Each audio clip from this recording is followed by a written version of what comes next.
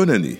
Aujourd'hui, nous sommes le 1er janvier et bienvenue à tous à la Daily Audio Bible. Bienvenue de nouveau également à ceux qui ont pris ce voyage au moins déjà une fois et qui nous rejoignent aujourd'hui. Bienvenue également si cela est votre premier jour. Je me présente, je m'appelle Hervé Anneville et je suis votre hôte. Si c'est votre premier jour, eh bien vous vous dites peut-être, qu'est-ce qui se passe ici ? Qu'est-ce que nous allons faire ici à la Daily Audio Bible ? Eh bien, ce que nous allons faire, c'est que nous allons lire la Bible du premier chapitre jusqu'au dernier en un an seulement. Ceci est peut-être une résolution que vous avez faite pour cette nouvelle année, une résolution grâce à laquelle, si vous y tenez, eh bien vous n'allez pas pouvoir vous regarder dans le miroir d'ici 365 jours, d'ici la fin de l'année, et voir la même personne.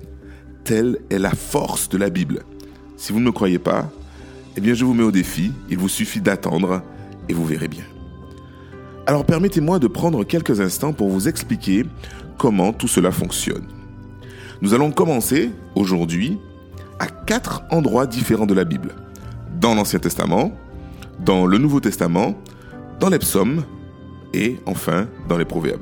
Et chaque jour, pendant les 365 prochains jours, et oui, nous allons suivre ce même schéma. Vous le savez peut-être, il y a 66 livres différents dans la Bible. Et chaque fois que nous commençons à lire un nouveau livre, eh bien, je vais vous donner une brève introduction de sorte à ce que vous puissiez savoir où cette histoire se situe dans la Bible, qui parle, qu'est-ce qui se passe et qu'est-ce que tout cela signifie en général. Et aujourd'hui, parce que c'est le premier jour de l'année, eh bien, nous commencerons 4 nouveaux livres à la fois. Et oui, le livre de la Genèse, le livre de Matthieu, le livre des psaumes, le livre des proverbes. Mais plutôt que de faire 4 introductions aujourd'hui, qui seraient un peu trop longs, nous ferons une aujourd'hui, une demain, une après-demain et enfin une le surlendemain. Alors pour commencer, eh bien, voyons le livre de la Genèse. C'est non seulement le premier livre de la Bible, mais aussi le premier d'une série de livres connus sous le nom du Pentateuque. Le Pentateuque comprend Genèse, Exode, Lévitique, Nombre et Deutéronome. Bien que le livre de la Genèse ne révèle pas son auteur, la tradition en attribue le texte à Moïse. Le Christ lui-même croyait que Moïse était l'auteur de ce livre.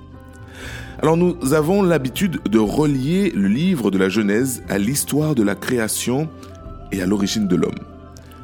Et bien que ce soit un élément clé, la Genèse couvre plus de périodes historiques qu'aucun autre livre de la Bible. En effet, le livre s'étend sur environ 2500 ans. Et croyez-le ou non, cela représente une période historique plus grande que tout le reste de l'Ancien Testament. Nous allons donc commencer avec la création et continuer jusqu'à ce que les enfants d'Israël arrivent en Égypte et se multiplient, grandissent, deviennent plus nombreux pour devenir un peuple important et une nation.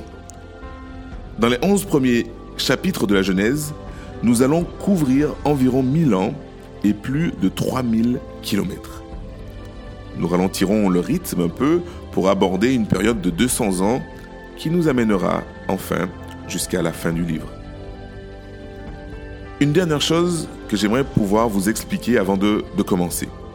Nous avons 4 lecteurs qui se relaient et chacun lit pendant 7 jours. Et chacun lit une version différente de la Bible.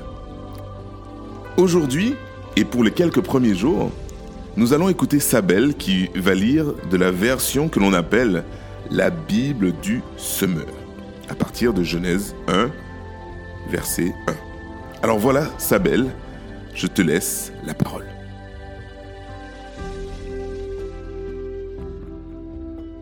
Aujourd'hui, nous lisons la Genèse chapitre 1, verset 1, jusqu'au chapitre 2, verset 25. Au commencement, Dieu créa le ciel et la terre. Or, la terre était informe et vide. Les ténèbres couvraient l'abîme et l'Esprit de Dieu planait au-dessus des eaux. Et Dieu dit alors : « Que la lumière soit. » et la lumière fut. Dieu vit que la lumière était bonne, et il sépara la lumière des ténèbres. Il appela la lumière jour, et les ténèbres nuit. Il eut un soir, puis un matin. Ce fut le premier jour. Et Dieu dit, qu'il y ait une étendue entre les eaux pour les séparer. Dieu fit l'étendue. Il sépara les eaux d'en dessous et de l'étendue des eaux d'au-dessus. Et ce fut ainsi. Dieu appela cette étendue ciel. Il eut un soir, puis un matin, et ce fut le deuxième jour. Et Dieu dit, « Je veux que les eaux d'au-dessous du ciel se rassemblent en un seul endroit, afin que la terre ferme apparaisse. » Et ce fut ainsi. Dieu appela terre ferme, et mer, l'amas des eaux. Et Dieu vit que c'était bon. Et Dieu dit, « Que la terre se recouvre de verdure, d'herbes portant sa semence, et d'arbres fruitiers produisant du fruit selon leur sorte, portant chacun sa semence partout sur la terre. » Et ce fut ainsi.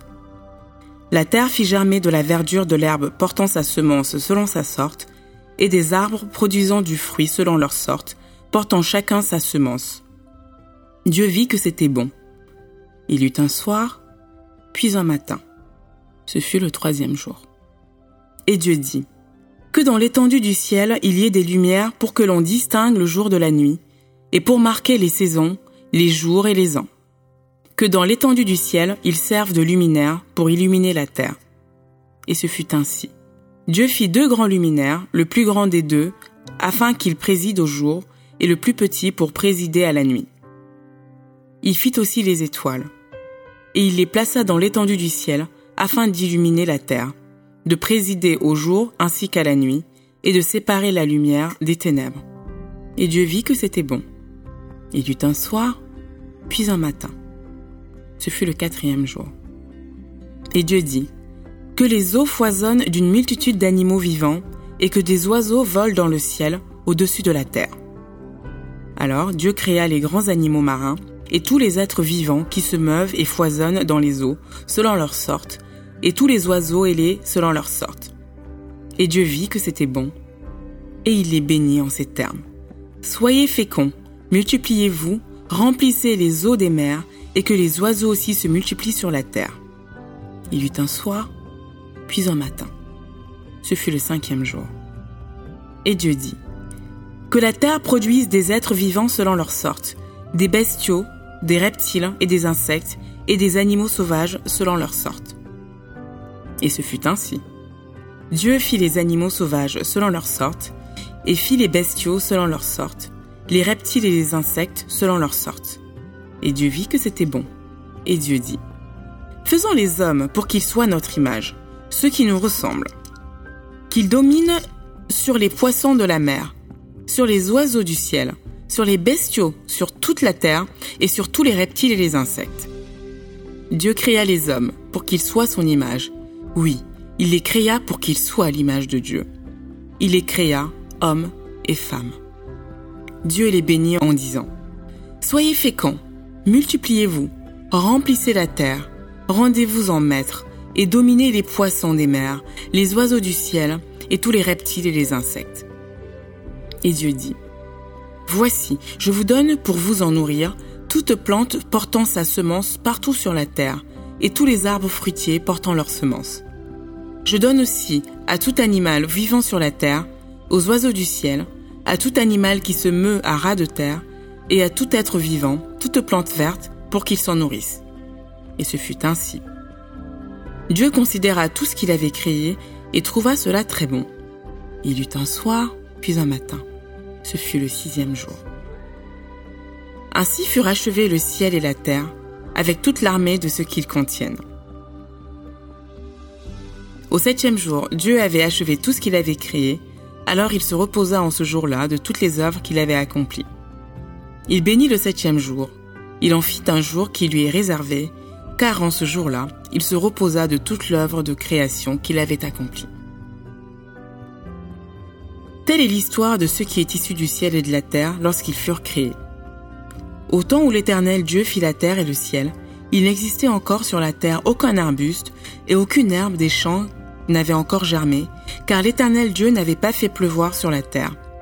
et il n'y avait pas d'homme pour cultiver la terre. De l'eau se mit à sourdre et à irriguer toute la surface du sol. L'Éternel Dieu façonna l'homme avec de la poussière du sol. Il lui insuffla dans les narines le souffle de vie, et l'homme devint un être vivant. L'Éternel Dieu planta un jardin vers l'Orient, l'Éden, le pays des délices. Il y plaça l'homme qu'il avait façonné. L'Éternel Dieu fit pousser du sol toutes sortes d'arbres, d'aspect agréable, portant des fruits délicieux, et il mit l'arbre de la vie au milieu du jardin. Il y plaça aussi l'arbre du choix, entre le bien et le mal. Du pays d'Éden sortait un fleuve qui arrosait le jardin.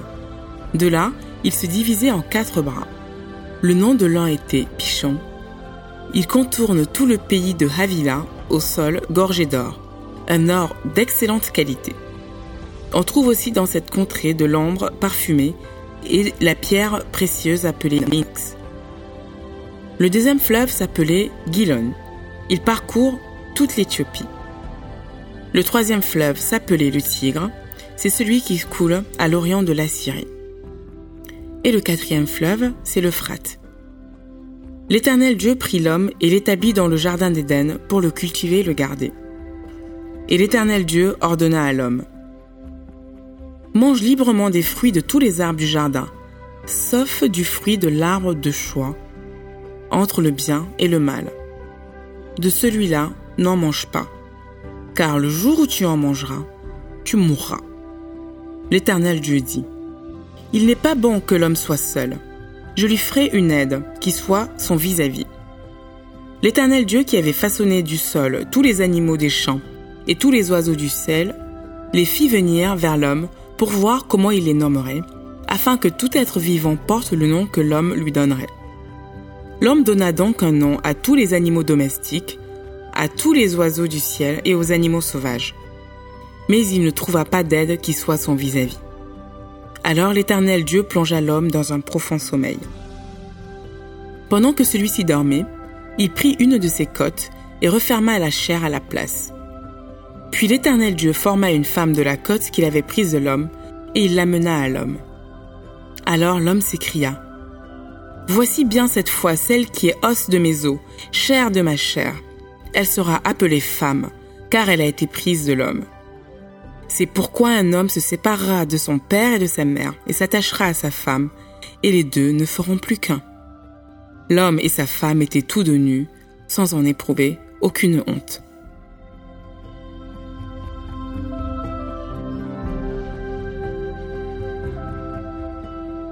Matthieu, chapitre 1, jusqu'au chapitre 2, verset 12. La généalogie de Jésus. Voici la généalogie de Jésus-Christ, de la descendance de David et d'Abraham. Abraham eut pour descendant Isaac. Isaac eut pour descendant Jacob. Jacob eut pour descendant Juda et ses frères. De Tamar, Juda eut pour descendance Péretz et Zéra. Péretz eut pour descendant Hetzrom. Hetzrom eut pour descendant Aram. Aram eut pour descendant Aminadab. Aminadab eut pour descendant Nachon. Nachon eut pour descendant Salma. De Rahab, Salman eut pour descendant Bouz. De Ruth, Bouz eut pour descendant Obed. Obed eut pour descendant Isaïe. Isaïe eut pour descendant le roi David. De la femme d'Uri, David eut pour descendant Salomon. Salomon eut pour descendant Roboam. Roboam eut pour descendant Abiya. Abiya eut pour descendant Asa. Asa eut pour descendant Josaphat. Josaphat eut pour descendant Yoram. Yoram eut pour descendant Ozias. Ozias eut pour descendant Jotham. Jotham eut pour descendant Ahaz. Ahaz eut pour descendant Ézéchias. Ézéchias eut pour descendant Manassé. Manassé eut pour descendant Amon. Amon eut pour descendant Josias. À l'époque de la déportation à Babylone, Josias eut pour descendant Jéconia et ses frères. Après la déportation à Babylone, Jéconia eut pour descendant Shilthiel. Shilthiel eut pour descendant Zorobabel. Zorobabel eut pour descendant Abiud. Abiud eut pour descendant Eliakim. Eliakim eut pour descendant Azor. Azor eut pour descendant Sadoc. Sadoc eut pour descendant Ahim. Ahim eut pour descendant Eliud. Eliud eut pour descendant Éléazar. Éléazar eut pour descendant Mathan. Mathan eut pour descendant Jacob. Jacob eut pour descendant Joseph, l'époux de Marie, laquelle donna naissance à Jésus, appelé le Christ. Il y eut donc en tout 14 générations d'Abraham à David, 14 de David jusqu'à la déportation à Babylone, et 14 de cette déportation jusqu'au Christ. Voici dans quelles circonstances Jésus-Christ vient au monde. Marie, sa mère, était liée par fiançailles à Joseph. Or, elle se trouva enceinte par l'action du Saint-Esprit avant qu'ils n'aient vécu ensemble. Joseph, son futur mari, était un homme bon et droit. Il ne voulait pas la livrer au déshonneur. C'est pourquoi il se proposa de rompre ses fiançailles sans en ébruiter la raison. Il réfléchissait à ce projet quand un ange du Seigneur lui apparut en rêve et lui dit « Joseph, descendant de David, ne crains pas de prendre Marie pour femme, car l'enfant qu'elle porte vient de l'Esprit Saint. Elle donnera naissance à un fils, tu l'appelleras Jésus. C'est lui, en effet, qui sauvera son peuple de ses péchés. » Tout cela arriva pour que s'accomplisse cette parole du Seigneur transmise par le prophète. Voici, la jeune vierge sera enceinte, et elle enfantera un fils que l'on appellera Emmanuel, ce qui veut dire « Dieu est avec nous ». À son réveil, Joseph fit ce que l'ange du Seigneur lui avait commandé. Il prit sa fiancée pour femme. Mais il n'eut pas de relation conjugale avec elle avant qu'elle ait mis au monde un fils, auquel il donna le nom de Jésus. Jésus était né à Bethléem, en Judée, sous le règne du roi Hérode. Or, des mages venant de l'Orient arrivèrent à Jérusalem. Ils demandaient « Où est le roi des Juifs qui vient de naître ? Nous avons vu se lever son étoile et nous sommes venus lui rendre hommage. » Quand le roi Hérode apprit la nouvelle, il en fut profondément troublé, et tout Jérusalem avec lui. Il convoqua tous les chefs des prêtres et les spécialistes de la loi que comptait son peuple, et il leur demanda où devait naître le Messie. « À Bethléem en Judée, lui répondirent-ils, car voici ce que le prophète a écrit. Et toi, Bethléem, village de Judée, tu n'es certes pas le plus insignifiant des chefs-lieux de Juda, car c'est de toi que sortira le chef qui, comme un berger, conduira Israël, mon peuple. » Là-dessus, Hérode fit appeler secrètement les mages et se fit préciser à quel moment l'étoile leur était apparue. Puis il les envoya à Bethléem en disant « Allez là-bas et renseignez-vous avec précision sur cet enfant. Puis, quand vous l'aurez trouvé, venez me le faire savoir pour que j'aille, moi aussi, lui rendre hommage. » Quand le roi leur eut donné ses instructions, les mages se mirent en route. Et voici, l'étoile qu'ils avaient vue se lever les précédait. Elle parvint au-dessus de l'endroit où se trouvait le petit enfant. Et là, elle s'arrêta. En revoyant l'étoile, les mages furent remplis de joie. Ils entrèrent dans la maison, virent l'enfant avec Marie sa mère, et, tombant à genoux, ils lui rendirent hommage. Puis ils ouvrirent leur coffret et lui offrirent en cadeau de l'or, de l'encens et de la myrrhe. Cependant, Dieu les avertit par un rêve de ne pas retourner auprès d'Hérode. Ils regagnèrent donc leur pays par un autre chemin.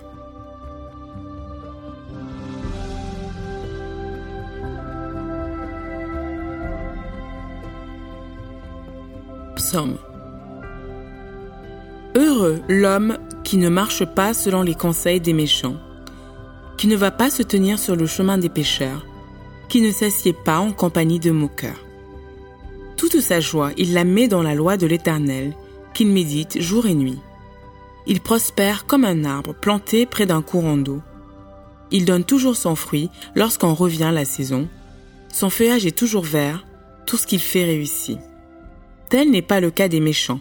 Ils sont pareils à la paille, éparpillés par le vent.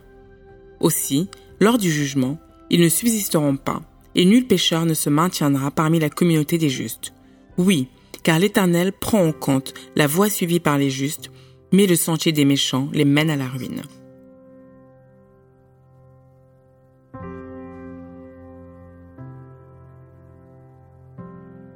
Proverbes, chapitre 1, versets 1 à 6. Proverbe de Salomon, fils de David, roi d'Israël. Ils ont pour but d'enseigner aux hommes la sagesse et de les former pour qu'ils comprennent les paroles prononcées avec intelligence et qu'ils apprennent à agir de façon réfléchie, juste, droit et correcte. Ces proverbes donneront aux gens sans expérience le bon sens et aux jeunes la connaissance et le jugement. En les écoutant, le sage enrichira son savoir-faire et l'homme avisé acquérera l'art de bien se conduire. Ces proverbes sont destinés à faire comprendre les maximes et les paraboles et à pénétrer les propos des sages et leurs paroles énigmatiques.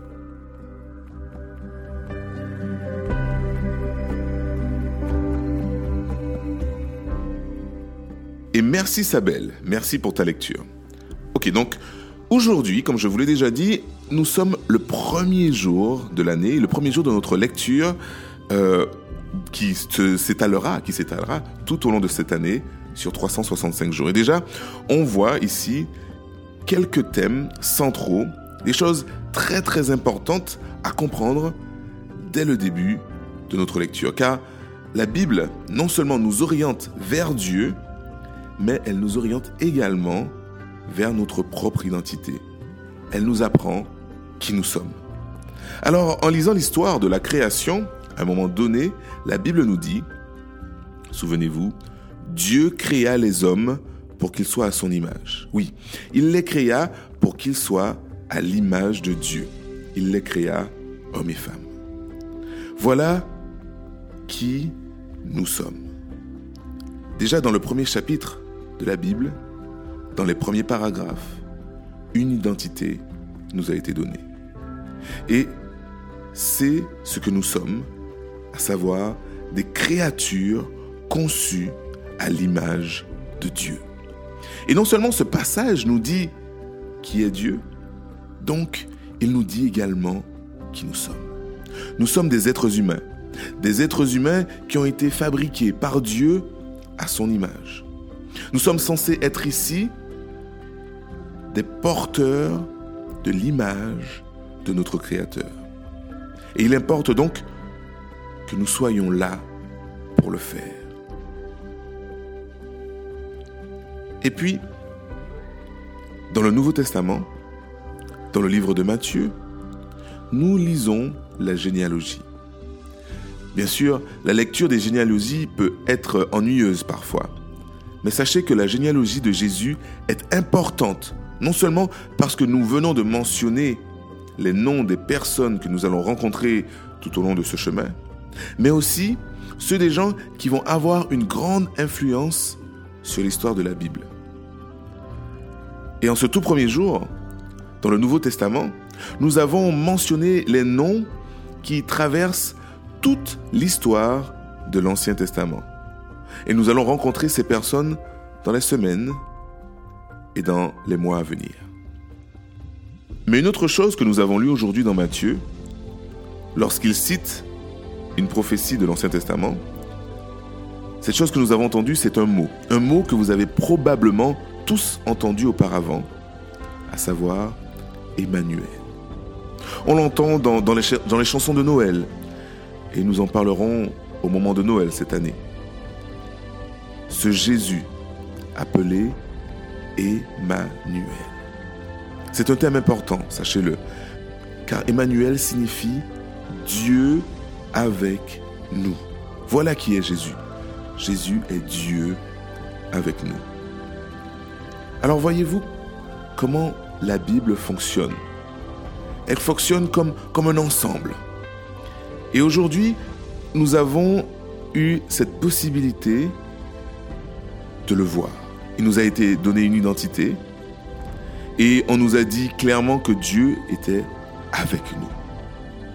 Alors, pourquoi un Père qui nous a créés à son image nous abandonnerait-il?